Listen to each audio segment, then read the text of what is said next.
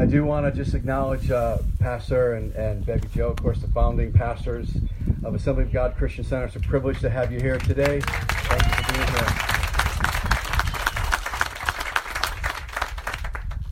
here. So it was 2013, which we had just a few months earlier planted Remix Church in Salem, Massachusetts, and our lives were kind of up in upheaval, wonderfully so. But you know, we were in the midst of just getting a church off the ground, and my daughter in 2013 had decided to go ahead and try out for American Idol. I had never really heard of it before. I didn't really pay attention to what was happening there. I didn't know what really was going on. My wife did, and then then came the day where I saw my daughter on TV. I'm like, what is going on here? And she sang a song, and overnight she became very popular, and her whole life changed. Our whole life changed. And so my daughter moved out to LA in 2013. She's been there ever since doing music.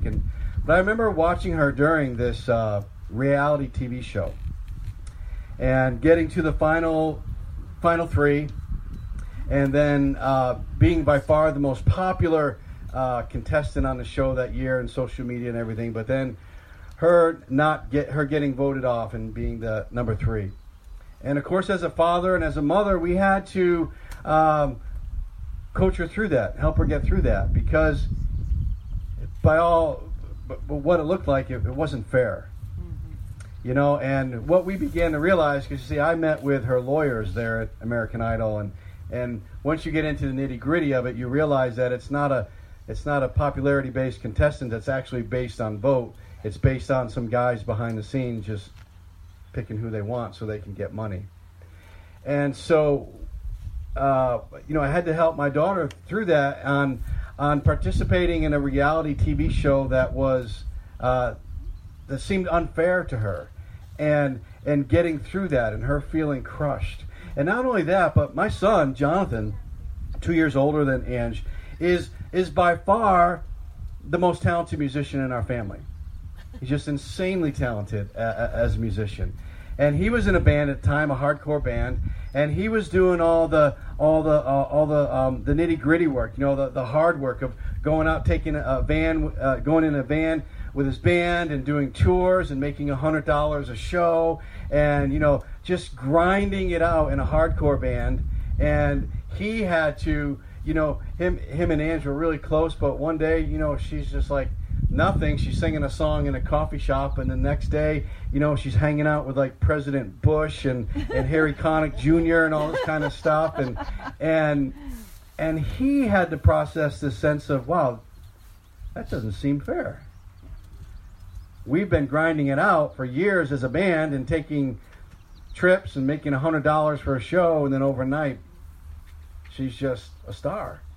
It was incredible. We had the hometown tour, the parade, our whole city that we lived in, just thousands of people, and here are the Millers being paraded downtown. It was just an amazing ride. But there was a lot of feelings of unfairness that we had to get through. And even as a father, I'm like, well, wait a minute. One day I have my daughter at home. I'm like, Ange, you got to do the dishes. You got to do your chores, right, guys? You got to do chores, right? All the kids said amen? Amen. All right. You're going to go home and do chores for your dad, right? Yeah. All right. I'm going to hold you to that. But one day I'm like, Ange, you got to do the dishes. And the next day, she's on TV. So, we're all struggling with this uncertainty and just kind of all of us wrestling with the kind of emotions of being unfair, but then it's all wonderful and it's great and it's exciting, but there's a lot to get through. There's a lot of emotional stuff to get through with that. And I think that we all underneath this tent this morning have wrestled with fair and unfair, haven't we? Yes. It doesn't take too long. I mean, you're a kid in 2nd, 3rd, 4th grade, and you find out about fairness really quick. Oh, yeah. And unfairness. And then we live our adult lives, and we struggle with the idea of we're not getting what we deserve from life, and struggling with feelings of unfairness, especially when it seems like there are ungodly people that are prospering. And we look at that and say, well, God, here I am. I'm serving you. And it seems like these other people, they're getting things that I think I deserve. We could talk about maybe promotions at work. We could talk about riches, success, houses, cars. We could talk about fair and unfair. And we realize that sometimes we struggle with it. Now, maybe not. I've heard that this is a very spiritually mature church. So maybe you guys don't struggle with unfairness. Maybe it's just me. I don't know. But I think that we probably all at times look at life and think, you know what? I think I deserve better than this. Or even sometimes we think, I think I deserve better than that person. And as Christ followers, especially when we look out and see that there are people that don't honor God at all, and we look at them prospering and we struggle with that. Sometimes we even ask ourselves, well, is it worth it? Why bother, right? We look out at the world and we think, God, I'm doing all this for you, and I give up so much for you, I sacrifice, and we look at other people prospering and we think, what's this all about? I think we've all struggled with that in one sense or another in our lives. And so I ask myself, what does the Word of God have to say about this? And I look to the Word because I believe that the Word of God speaks to our lives. Amen? That the Word of God is very practical, and the Word of God is powerful and speaks to these issues. And so when I think about this question of this unfairness, and really, for those of you maybe, because I know we have quite a few folks that have been to Bible school and seminary, the fancy word for this is theodicy. If God is good, like we sang before, wonderfully sang before, thank you worship team. If God is good, then why are evil people prospering? And so we go to the Word this morning, and I hope you don't mind that I'm going to go to the Word this morning and ask ourselves the question, well, what does the Word of God say about this? And there's a lot that the Word of God says about this. And I have some good news for you today. How many of you like good news? How many of you are ready for some good news? All right. Amen. Truly God is good to Israel, Psalm 73 says, to those who are pure in heart. But as for me, my feet had almost stumbled. My steps had nearly slipped, for I was envious of the arrogant, and I saw the prosperity of the wicked. And I'm going to skip around a little bit. Behold, these are the wicked, always at ease. They increase in riches. All in vain I have kept my heart clean and washed my hands in innocence. But when I thought how to understand this, it seemed to me a wearisome task. Until I went to the sanctuary of God, someone say amen, and then I discerned their end. Nevertheless, Psalm 73 goes on to say, I am continually with you. You hold me by your right hand. You guide me with your counsel, and afterward you will receive me to glory. Whom have I in heaven but you?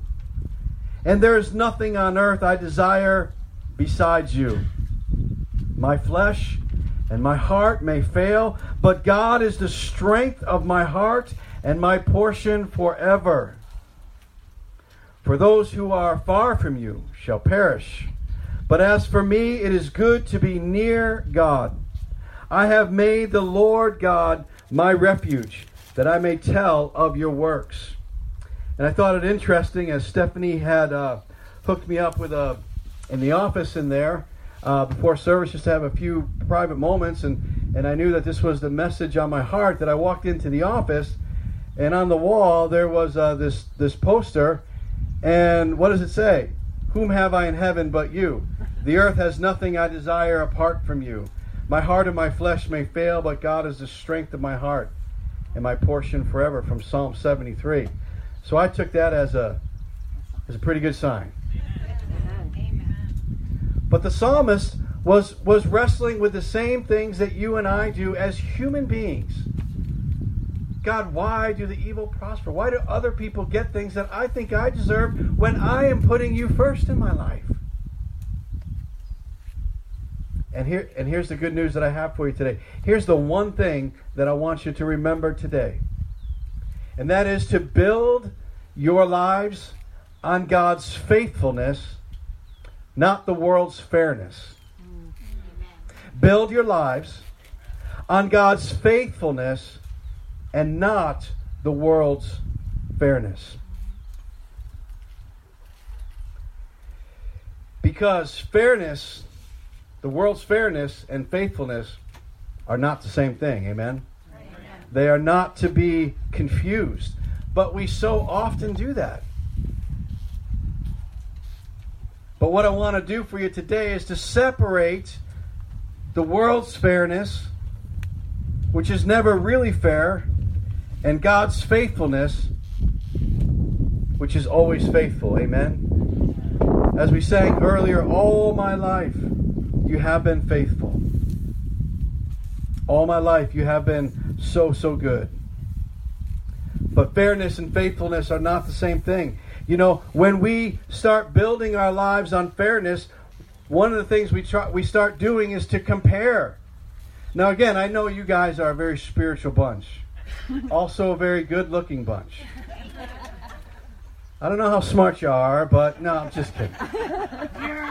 Yeah, right? Oh, Rodney. Gotta love Rodney. Your wife is pretty! So I know that you guys are a spiritual bunch. And you probably never look out at other people and compare, right? You probably never look out and say, well, you know, I wish I had that.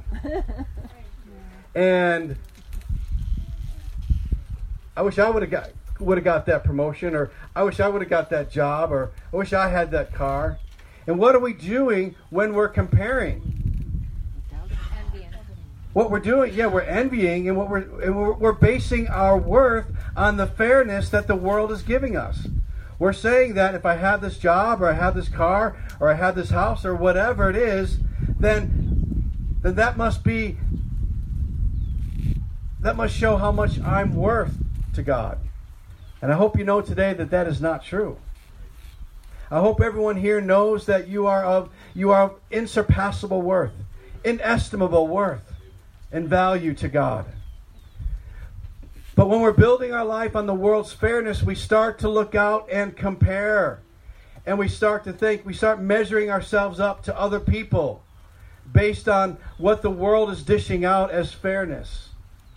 And when we start comparing, how many of you know that we get ourselves into trouble? Yes. Amen. That never ends well. That's right. So when we're building on the world's fairness instead of God's faithfulness, we start to compare instead of being content with what God's given us.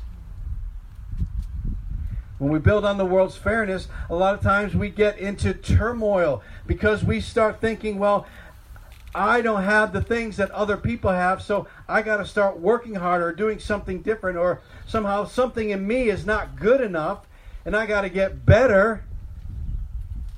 We start living in turmoil instead of just peace. Jesus said, I give you peace. Not as the world gives. Jesus says the peace that I give is not based on the world's fairness, but it's based on God's faithfulness to us. And God will always be faithful. Amen? And not only do we compare, and not only do we live in turmoil, but a lot of times we live in fear because we think that if the world's fairness isn't giving us the things we deserve, somehow we start thinking that we're not worth it. And I know that sometimes pastors are the worst at that. I'm sure Pastor Dennis Bevy Joe could say, being superintendent, pastors are notorious for comparing with other pastors and other churches instead of just building on God's faithfulness. Guys, look around today. God's been faithful to you. Yes, He has. God's been faithful to you.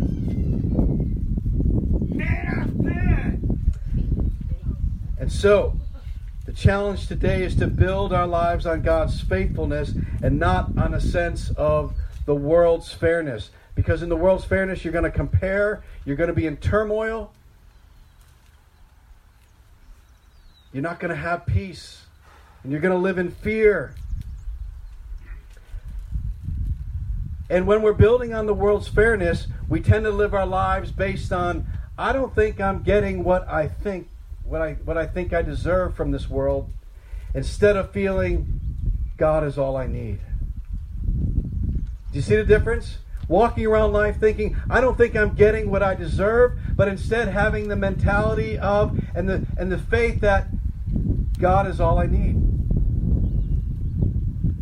God is all I want. So you say, okay, Pastor, I get it. Build your life on God's faithfulness, not on the world's fairness. Sounds good. It's in the Bible. Got it. How do I do it? Well, I want to encourage you this morning. And I could very easily talk about, a lot of things that go to building on God's faithfulness, like having devotions and going to church and all this stuff. But I'm guessing that you've heard those sermons before. And those are good sermons, and they need to be said. But I'm going to take a different route because I think you might remember a little more. And I want to give you a really good picture, maybe insight into how I think through things. I like to think in pictures. I have a really active imagination all my life, and sometimes that got me into trouble when I was younger. How many of you say amen to that? Amen. But an imagination that's submitted to the Spirit is a wonderful thing. And so we're going to answer the question, okay, well, how do I build? How can you build on God's faithfulness? I want to talk about it maybe in a little different way than just saying, read your Bible and pray and all that stuff, which is true, because you guys are all reading your Bible and praying, right? Amen. All right. I see we got some work to do, right? Amen. That Bible. You do have a Bible, right? Okay. All right, good. Well, listen, here's what I want to tell you how to build on God's faithfulness. Because I feel there's a lot of people in church that just don't really feel a part of what, like we sang the song earlier, all my life God's been faithful. We can sing it, but I feel like there's a lot of people that just really are on the outside looking in on that and saying, well, I don't think I'm experiencing God's faithfulness. What does that even look like? And when we're not building on God's faithfulness, we have no choice but to build our lives on the world's fairness. And I'm telling you, brothers and sisters in Christ, you can't do that. Your worth is not found there in the world's fairness. Your worth is found in the faithfulness of God. So how do we do that? Well, here's the pictures that I have in my mind and how I do it. You can have a table full of ingredients. You can have a stage full of instruments. You can have a palette full of colors. And I feel like that's how a lot of people approach faith in church. It's a table full of ingredients. Maybe you're going to make some pasta sauce, or I think as the Italians call it, you're going to make some gravy, right? And you got your potato, you got your tomatoes and onions and garlic and basil and some maybe some sausage or something like that. I don't know why I'm mentioning food. That's always, pastors know this. It's in the pastor's handbook not to mention food around lunchtime, But you got all the ingredients there on the table, and we know the ingredients. But you know what? What are those ingredients meant to do? They're meant to make a meal. The palette full of colors are great, but isn't it better when the palette full of colors becomes a beautiful painting? A stage full of instruments is nice. We can look at them, but a stage full of instruments can become music. And this is how I feel that we build our lives on God's faithfulness is that we actually have to get in and participate. Listen, maybe you've had a table full of ingredients all your life, and God is saying to you today, right now, to start cooking. You've had a palette full of colors all your life. You've been in church maybe for decades, and God is saying, start painting. And you've had a stage full of instruments. You know all the stuff. You know the word. You know the church. You know the drill. You know what it's about. But God is saying to you today, start playing and making music. I think this is captured by when Jesus was walking one day, and he looked up in a tree, and who did he see hanging out in a tree? Zacchaeus. And what did he say to Zacchaeus? Come down. He said, come down. Why? I'm going to your house today, right now. And this is what I'm talking about. God is saying to you today, maybe you're up in the tree. And when you're up in the tree, when you're hiding, you're not going to experience God's faithfulness like we sang about today. You're not going to be able to say with the psalm that God is the strength of my life and my portion forever. God is all I need. For me, it is good to be near God. Because when you're up in the tree, you're just looking out at what other people are doing. Too many of us are hiding. We're not cooking. We're not painting. We're not playing. And we look and we think the faithfulness of God isn't a real part of our lives. But Jesus is saying, Zacchaeus, get down. Stop hiding. Because I'm going to your house today. I'm coming to your house today. And there's a big difference between someone who's up in a tree looking and someone who's preparing for Jesus to come over their house today. And so if you want to build your life on God's faithfulness, if you're tired of comparing, if you're tired of living according to the world's fairness and thinking, well, how come I'm not like that person? How come I don't have this? And you know, I love God, I'm going to church, and how come my life is like this? Well, you're living your life on fairness, and you're not living your life based on God's faithfulness. And maybe you're in a tree, and Jesus today is saying to you, come down. I'm going to your house today, and we're going to start painting. We're going to start playing. We're going to start cooking, because the faithfulness of God is not about observing, it's about participating. And this is a word for some here today, you know, that I don't know, and you're brand new to church. And this is a word for those of you here today who have been in church 20, 30, 40 years. It's time to get down from the tree and build your life on God's faithfulness. Amen? Amen.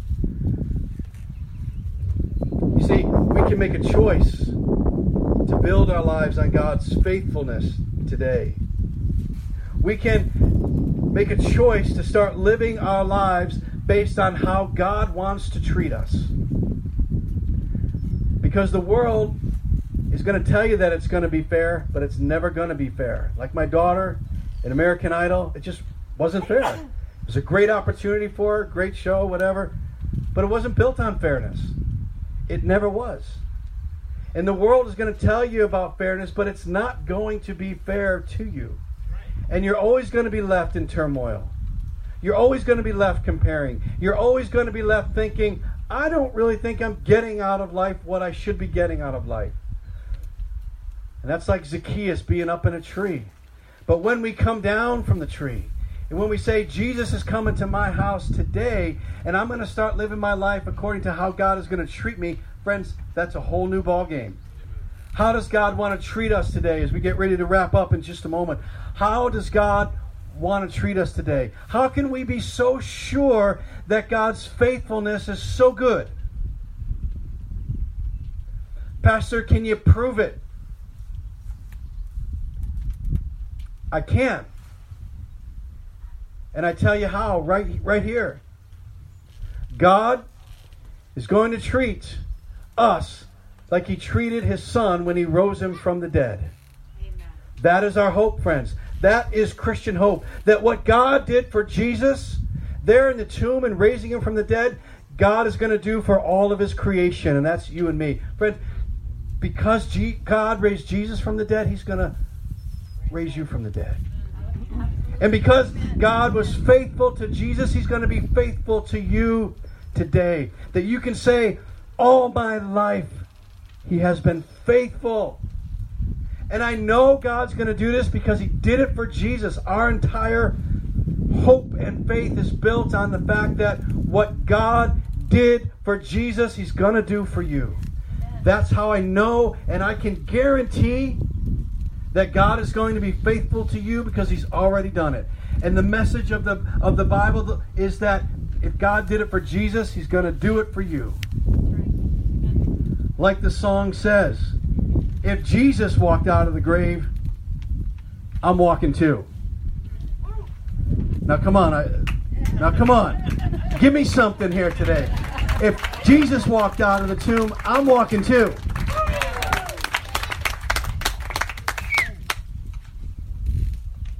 That's how I know that you can build your life on God's faithfulness. Because he's done it already for Jesus, and he's promised to do it for you. And I want to live my life not on the world's fairness, what I think I deserve, what I think I can get. I want to live my life based on what God has already done for Jesus. And say, you know what? I'm going to go ahead and put all my eggs in that basket. I'm going to go ahead and put all my money in that bank account. I'm going to go ahead and lay my life on that altar because that's never going to let me down. Amen? Pastor Dennis, come and close this service today.